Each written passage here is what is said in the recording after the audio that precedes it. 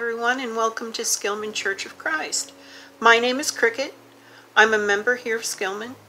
Been a member for about 3 years now.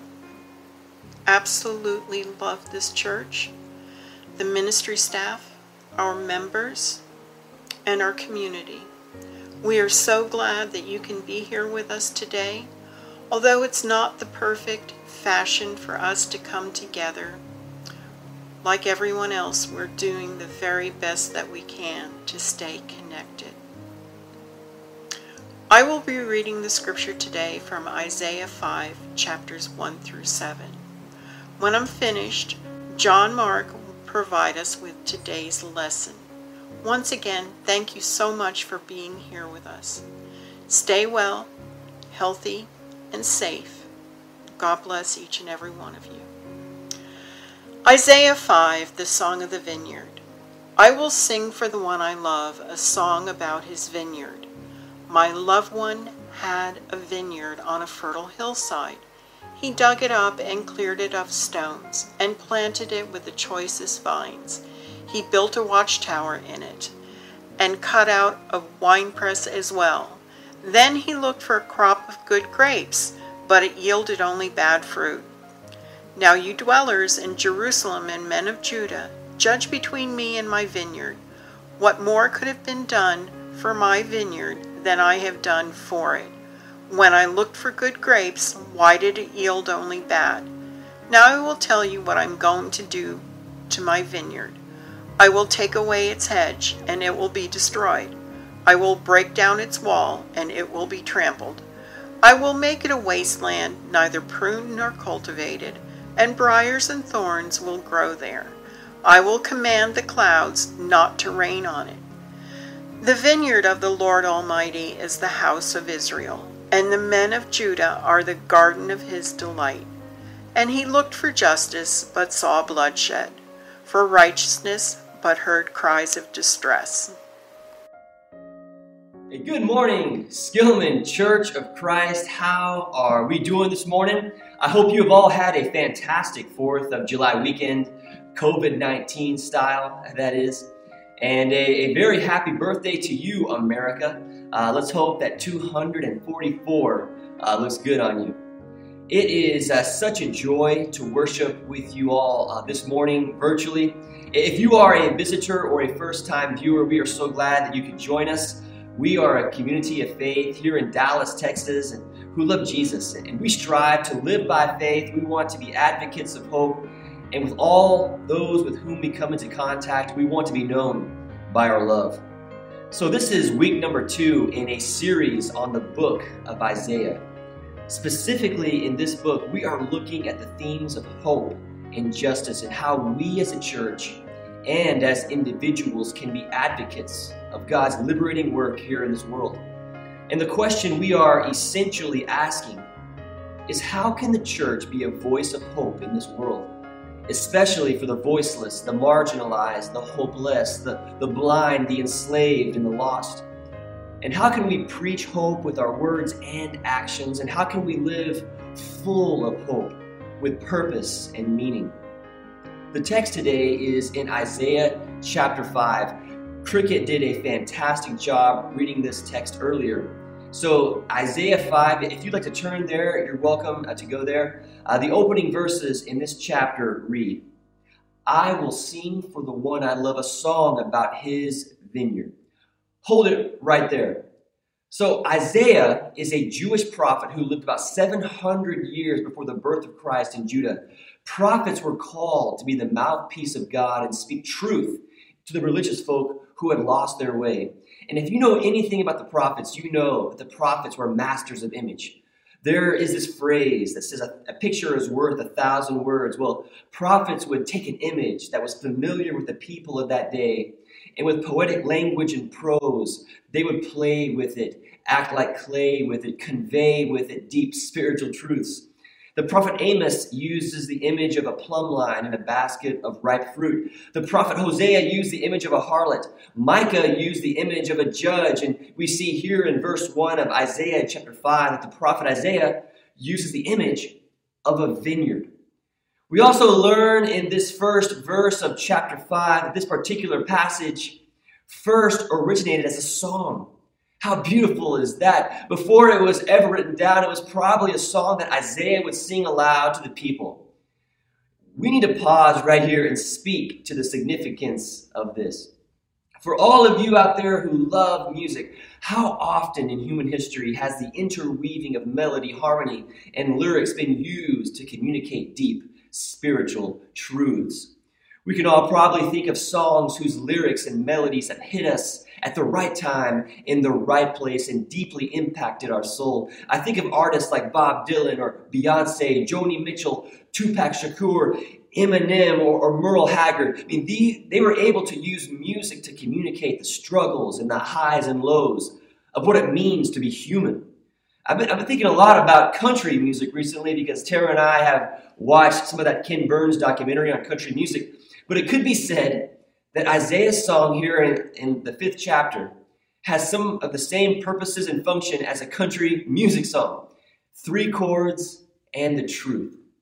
It is through this dynamic interplay of lyrics and melody where we are all invited into a space where deep longings and desires and disappointments of the soul are expressed through imagery and story. And I mean, you all know what happens when you play a country song backwards, right? Well, you get your dog back and your wife back and your house back and your truck back. And it's a terrible joke. But in all seriousness, the passage in Isaiah 5, it's like a country love song that uses the image of a vineyard to creatively describe the people of Judah's situation. This is a love song about a vineyard. So in verse 2, Isaiah continues, "My loved one had a vineyard on a fertile hillside. He dug it up and cleared it of stones and planted it with the choicest vines.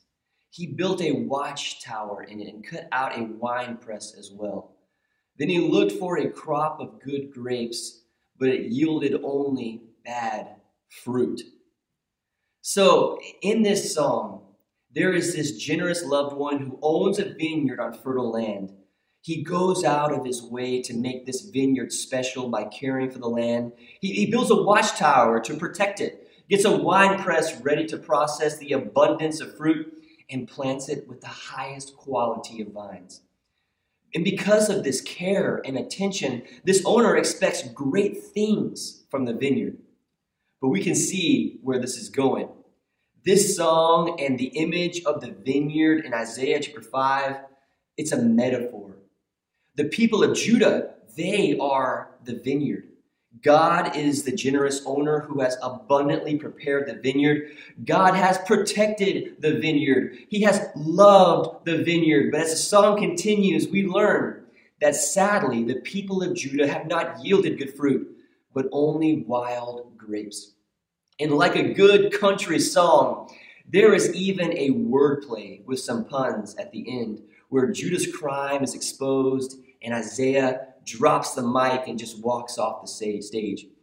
In verse 7 of chapter 5, it says that God looked for justice, which in Hebrew is the word mishpat, but only saw bloodshed, which in Hebrew is mishpash. God looked for righteousness or charity, which in Hebrew is zedakah, and instead he heard an outcry of pain, za'aka. So God wanted mishpat, but got mishpash. God looked for zedakah, but only heard za'aka. It's very poetic in Hebrew, and with just 3 chords, it communicates the painful truth that all this time God had treated the people of Judah with the utmost kindness and care and love and protection, but Judah was a dud and had failed to respond with that same kindness, conviction, and generosity. Instead of justice and charity, where all were cared for in society, Judah was instead producing bloodshed and outcries of pain. And when you read Isaiah, we see very quickly that the people of Judah had become selfish and self-absorbed. They forgot the essence and importance of justice and charity. They started to elevate profit over people, their economy over their humanity. They became more concerned with accumulating material wealth than accumulating spiritual health. They replaced the God of Abraham and Moses with the gods of money, wealth, sex, comfort, and complacency. And as a result, the vineyard bore no fruit. The image Isaiah uses in this love song is of a vineyard. And it's such a creative and powerful and effective metaphor to describe the type of community God desires for his people. Because vineyards are holistic in nature. They consist of many parts and variables that all need to work together in order for the whole thing to function effectively.